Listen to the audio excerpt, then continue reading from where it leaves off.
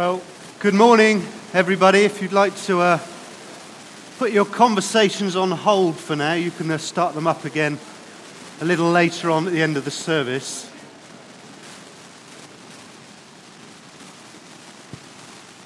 It's really great to see you all here this morning, and it's really great to just be worshipping our God, and it's great to hear what He has brought through various words this morning as well. And as I've been in the building this morning, I've been very crackly.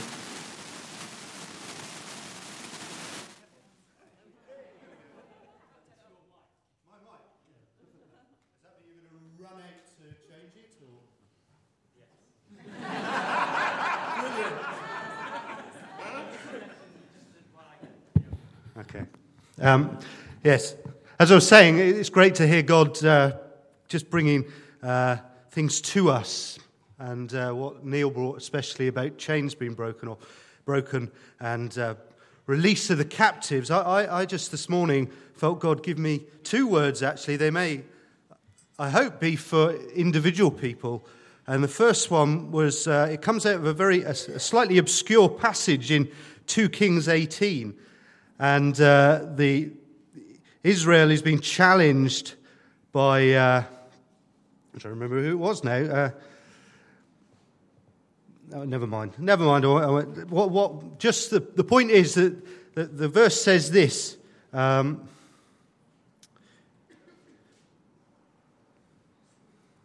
Look now, you are depending on Egypt, that splintered reed of a staff, which pierces a man's hand and wounds him if he leans on it.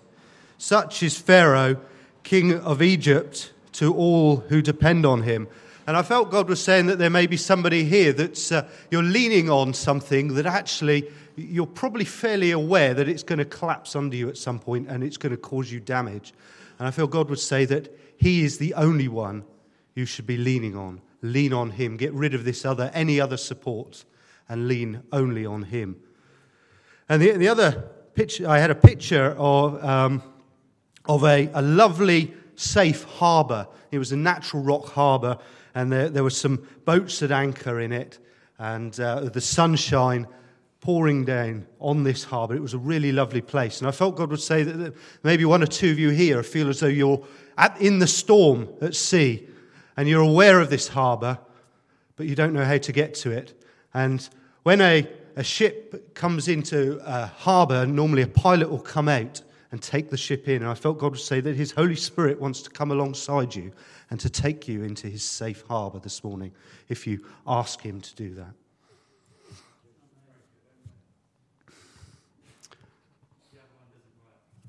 You're not tying me to this, are you? Because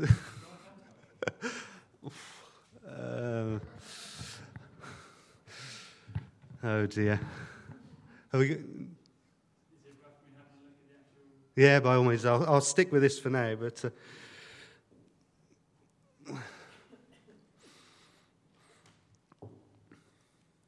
thanks, Joel. Yeah, it's really difficult to know how much to prepare for a sermon. And I once heard a story of a youngish man who was to preach one Sunday, and he was spent the week just considering what he was going to do. And his wife said to him, "So are you going to prepare?" He said, No, I'm all right. God will provide me with what He wants to give me at the time. And so throughout the week, his wise wife said to him, "Are you going to prepare?" No, God will provide. And so on the Sunday morning, he went up with no notes, and he stood there waiting for the Holy Spirit to give him a sermon to speak to him. And finally, the Holy Spirit spoke to him. "You should have prepared earlier, my son." So it's really a difficult balance. You prepare, and yet you don't want to be too tied to your notes. And you don't want to be too tied to the lectern, really. But sorry, Joel. I will do my best. So I want to start by just reminding you, we are looking in a series talking about the kingdom of God and how we will advance it. And this is the fourth and final, I believe it's going to be the final sermon, and it's to do with how we as the church advance the kingdom of God. So we've had 3 other sermons, and this is the final one. So I'd like to start by reading a passage of Scripture from John chapter 18.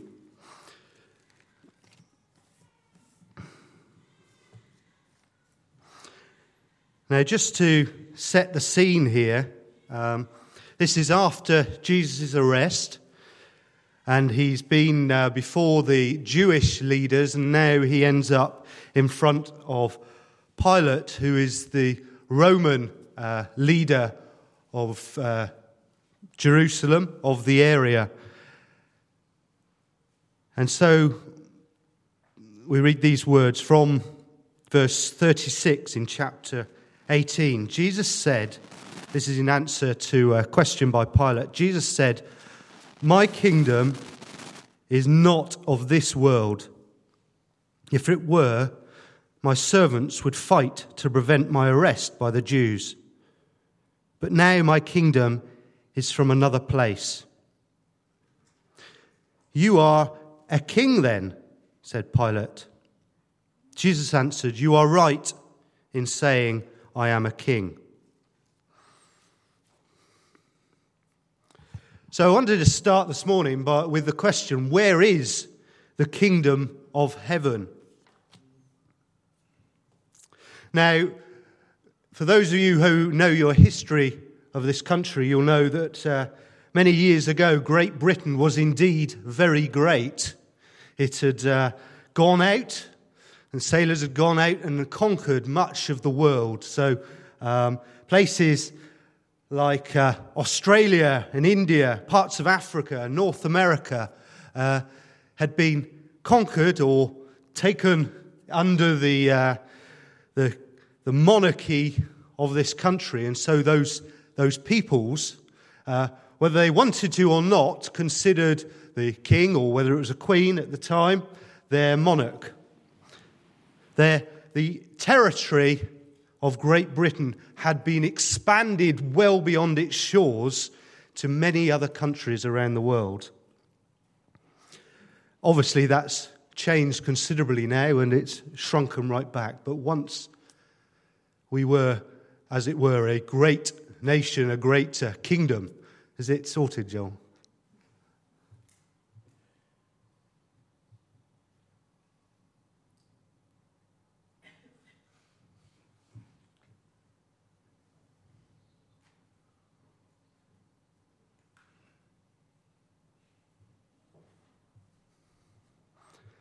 Right. Which one am I using? Is it on? Excellent. Great. Okay. Yes. Well done. So if we go back 2,000 years of the time of Jesus, as I mentioned, there was Pilate. He was a Roman leader. And so the kingdom, if you like, the empire of Rome had taken over much of the world. Their armies had gone forth and conquered. And they had not a king, they had a Caesar, but the title is that means the same thing, the leader, the overall leader. So Rome had conquered Israel. And so this is where we find ourselves with Pilate, a Roman leader in Israel. So to define a kingdom then, I would say you need to have a king or a leader of some sort, a Caesar, an emperor, somebody like that. You also, I believe, would say you need an army or stewards or servants, someone who the king can boss around, if you like, or ask to do things or send out to conquer. And then finally, I would suggest that a kingdom involves a territory as well.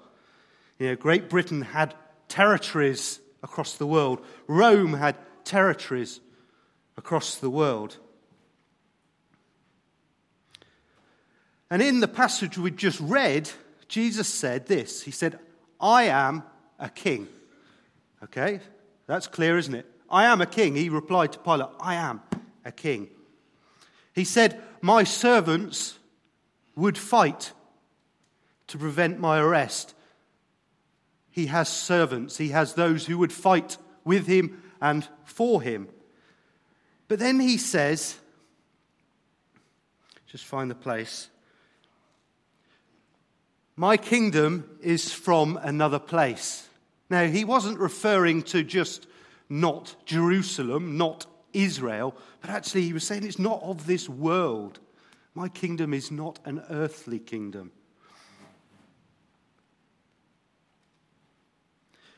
And we will discuss that a little bit in a little while.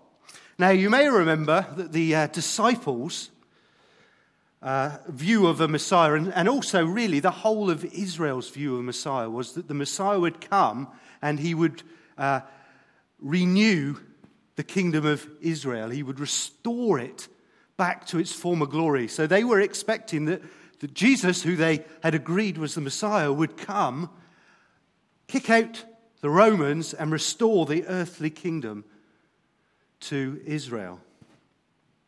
But they, at that time, were wrong. What about you? What's your view of where the kingdom of heaven is? Do you see it as a territory, an earthly territory, where maybe you think of it as a place where there are lots of Christians?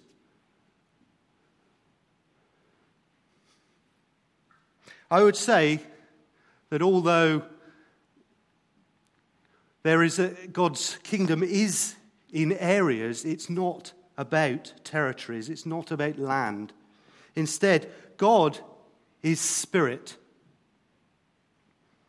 And so his kingdom is a spiritual kingdom. It's not one that we can see. It is not defined by any physical location. Now, I want to just read another passage of Scripture from Matthew 12. This is Matthew 12, and we're going to read in a moment from verse 25. But again, to give some context, Jesus has just healed a man who was possessed by a demon. So a man has come to him, and Jesus cast out a demon. And the Pharisees have got all worked up about this. The Pharisees are the leaders of the Jewish people, the religious leaders. They've got all worked up about this. And they're saying, well, you're obviously casting out demons by the prince of demons.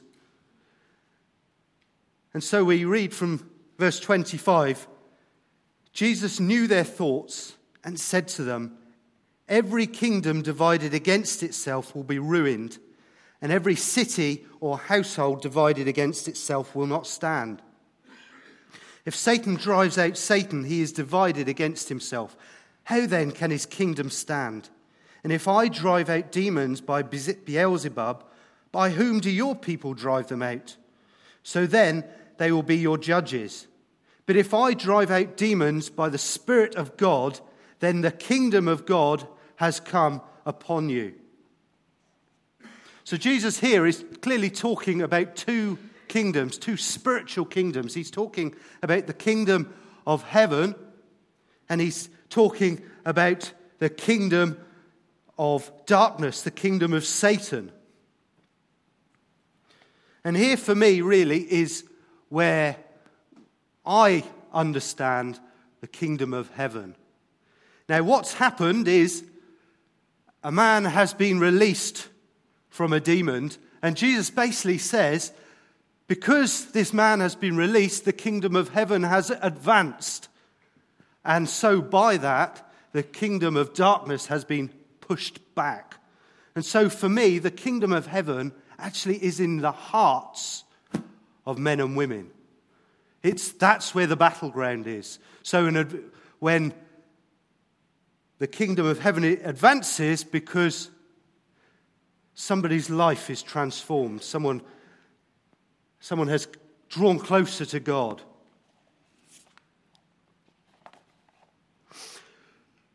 Right back in the beginning, when Adam and Eve sinned, they bowed their knee to Satan. They ate the fruit.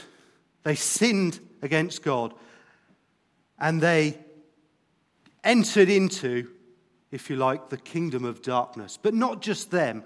The Bible tells us that all of mankind came into the kingdom of darkness. Satan took authority over the lives of men and women because of the sin of Adam and Eve.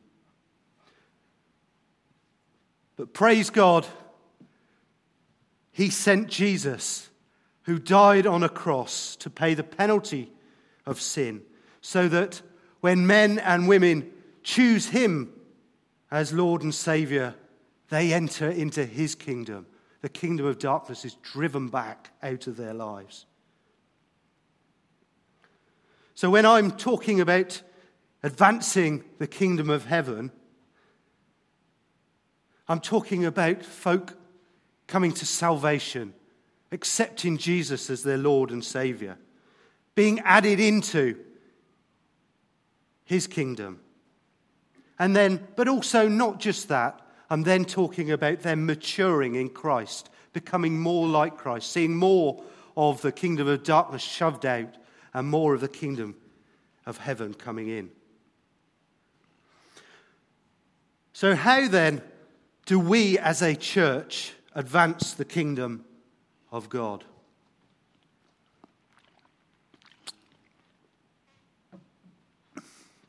What I've done is I've put together 3 steps to advance the kingdom of God. Now, when I say 3 steps, you're thinking, oh, well, okay, it might not take too long.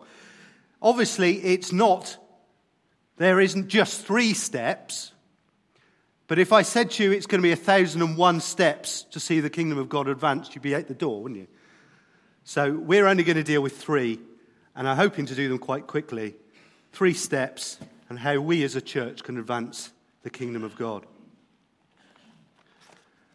I'm going to read very quickly a scripture. This is 2 Thessalonians chapter 1, verses 3 to 5. And this is where the Apostle Paul is speaking to the church at Thessalonica.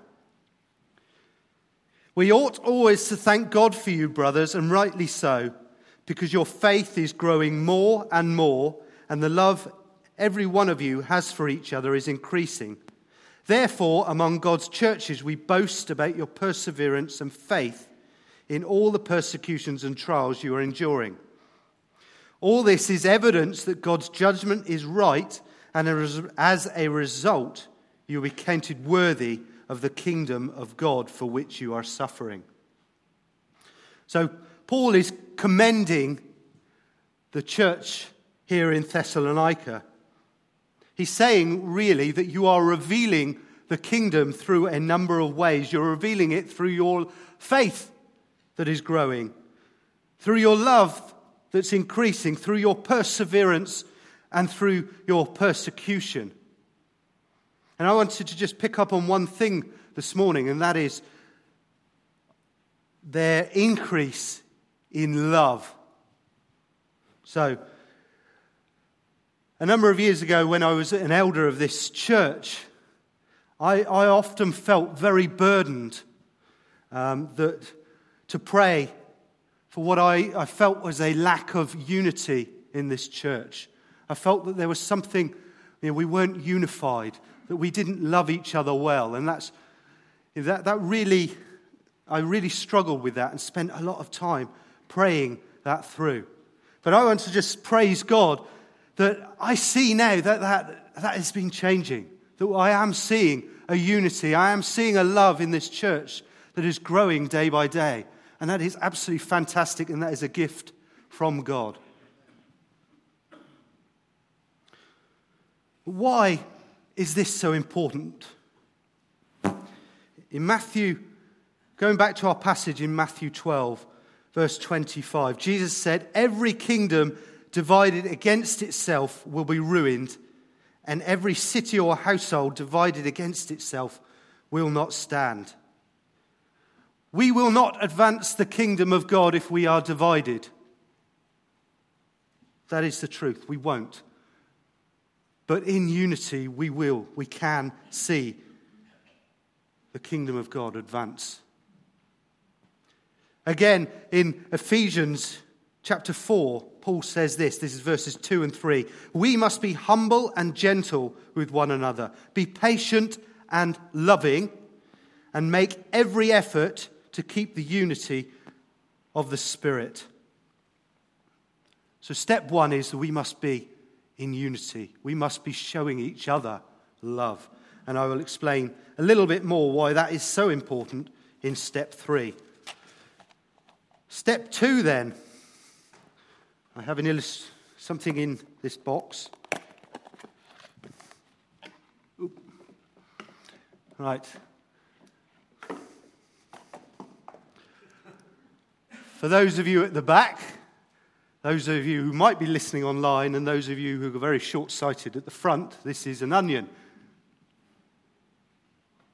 Big brown onion. And why am I holding up an onion? Well, I just want you to now start thinking of food. Yes, I know you're going to start thinking about lunch, but please don't switch off. Now, you could eat this onion on its own. It is perfectly edible. But I don't know about you, but I'm not a great raw onion eater. I really don't like it. But say I take it and I chop it up and I add some tomatoes, some peppers, some carrots, some garlic, maybe a few OXO cubes, and a few other ingredients, I could make a very nice bolognese sauce with this onion. It's part of the recipe, but it's only a part of the recipe. Right, so now imagine I'm an onion. Some of you are already thinking of the scene in Shrek. And if you weren't, you are now. On my own, I have very limited culinary taste. But combined with other ingredients, say some of you, what we could be together will appeal to many people.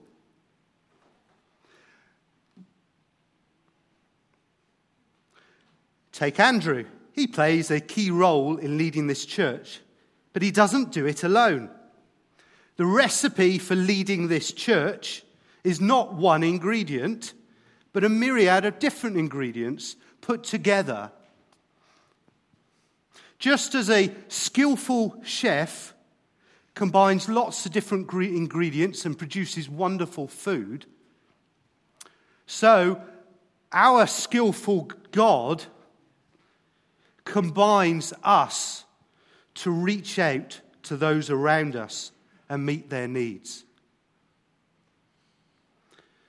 So whether you are an onion, some pasta, some cumin, or an egg, step 2 is that there is a role for everyone in advancing the kingdom of heaven.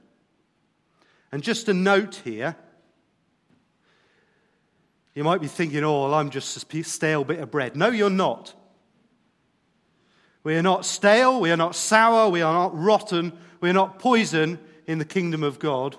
Each of us have a place. Each of us can be combined in various and numerous different recipes, different ministries through this church.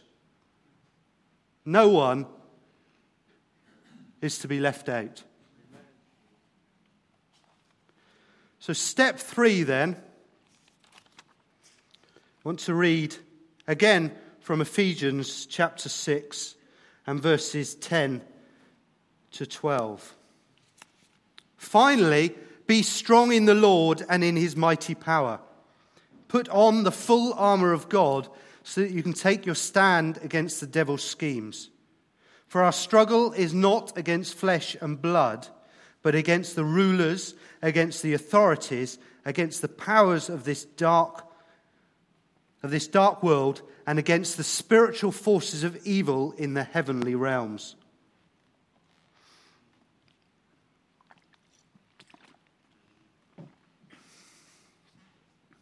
If you look back through history, say again at the Roman army, you will see that they expanded through warfare. They expanded with an army that was well trained, well disciplined. It had the right techniques, if you like. They were better than, or more able than, their enemies. And so the kingdom of Rome advanced. Now, throughout history, different techniques for warfare have been thought up and used. And during the time of the Saxons and Vikings, armies would deploy a tactic called a shield wall. So instead of individuals standing on their own with a shield ready to fight, all spaced out and running around all over the place, instead what they did was that some would crouch down with their shield in front of them like this, and then another one would come over the top and put their shield, and another one over the top. So you had a wall of shields. So when the enemy charged towards them, there was no way to get to the men behind. They were protected. Then they protected each other. So I said I would say a bit more about unity. This is what unity is about. It's standing strong together. It's watching out for each other. It's being, if you like, in the shield wall with each other. If we are divided and split up, then we are not protecting each other. And not only are we not protecting our neighbour, but actually we're losing out on their protection as well. Step 3 then is to see the kingdom advance. We must be aware of the devil's schemes. We read that in our passage just a moment ago. Put on the full armour so that you can take your stand against the devil's schemes. We must be aware of his tactics. We must be aware of his methods, how he fights, how he divides, and how he conquers.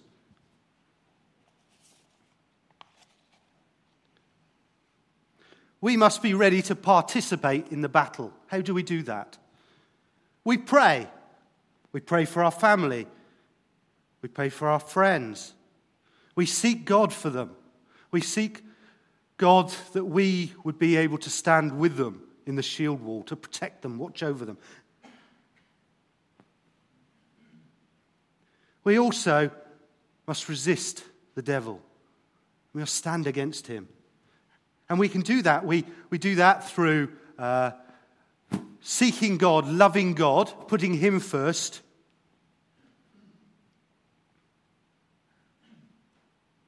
We do it by resisting temptation, resisting what the enemy puts into our hearts, seeks to try to get us to do, to turn away from God.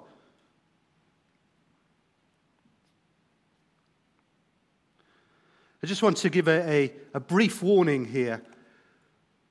When the people of Israel went into the promised land, many of you will remember that they attacked a city called Jericho. But when I say attacked, they walked round it for 7 days. Then they shouted God's praises, or at least they were shouting God's praises, and the walls came down, and then they went up and conquered the city. It was, if you like, a very easy battle. And then they came across a small village, and they said, let's just send a few up to conquer it. And yet they got beaten. And many of you will remember the reason for that was because one man had sinned. A nation who had just conquered a city was defeated at a village because of sin of one man. And so the warning is that actually as a church we can advance forward, but if there's sin, even if it's an individual sin, it may well affect the victories that we have. And so we individually need to deal with the sin in our own lives before God. So just to recap then, I mentioned, or I spoke about what I believe is the kingdom of God. And I would ask you this question: are you part of the kingdom of God? Have you accepted Jesus as Lord and Saviour, having come to the knowledge that you are a sinner, that you need a Saviour? And I would say that if you are in that position where you realise that you are a sinner and you need a Saviour and haven't yet accepted him, today is the day. You can accept him right now. It is a simple prayer where you ask him to come into your life, you ask for forgiveness of sins, and you accept him as your Lord and Saviour. And then in advancing this kingdom then, step 1, I would ask you, and remember it was about unity, is there unforgiveness in your life? And I think that was mentioned earlier while we were worshipping. Is it affecting your love for others? Are you in unity with everyone in this church? Are you demonstrating your love to everyone in this church? Or is there unforgiveness that needs to be dealt with in your life? Step 2. We all have a role to play in the kingdom of God. We need to be seeking God as to where we fit into his recipe in different areas of the church. Don't receive the lie of the enemy that you are not needed, that you're rotten, or there's no place for you in any ministry in this church. There is a place. There's more than one place. There's more than one thing you can be involved in advancing the kingdom through this church. And step 3, we need to engage in the battle. We need to be willing to lift up others in our prayer lives to God. We need to be aware of the schemes of the enemy. We need to be willing to get into the shield wall with others. And what might that mean? That might mean prayer triplets, spending time praying with others in the church. It might mean joining a life group, studying God's word together, attending the church prayer meeting once a month, being involved in different ministry groups.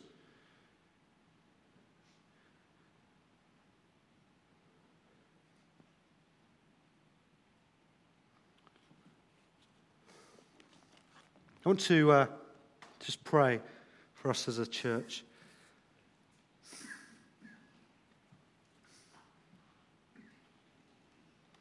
Father God, I thank you that the way into your kingdom is simple, but it is the greatest victory that will ever be seen in our lives when we accept Jesus as our Lord and Saviour.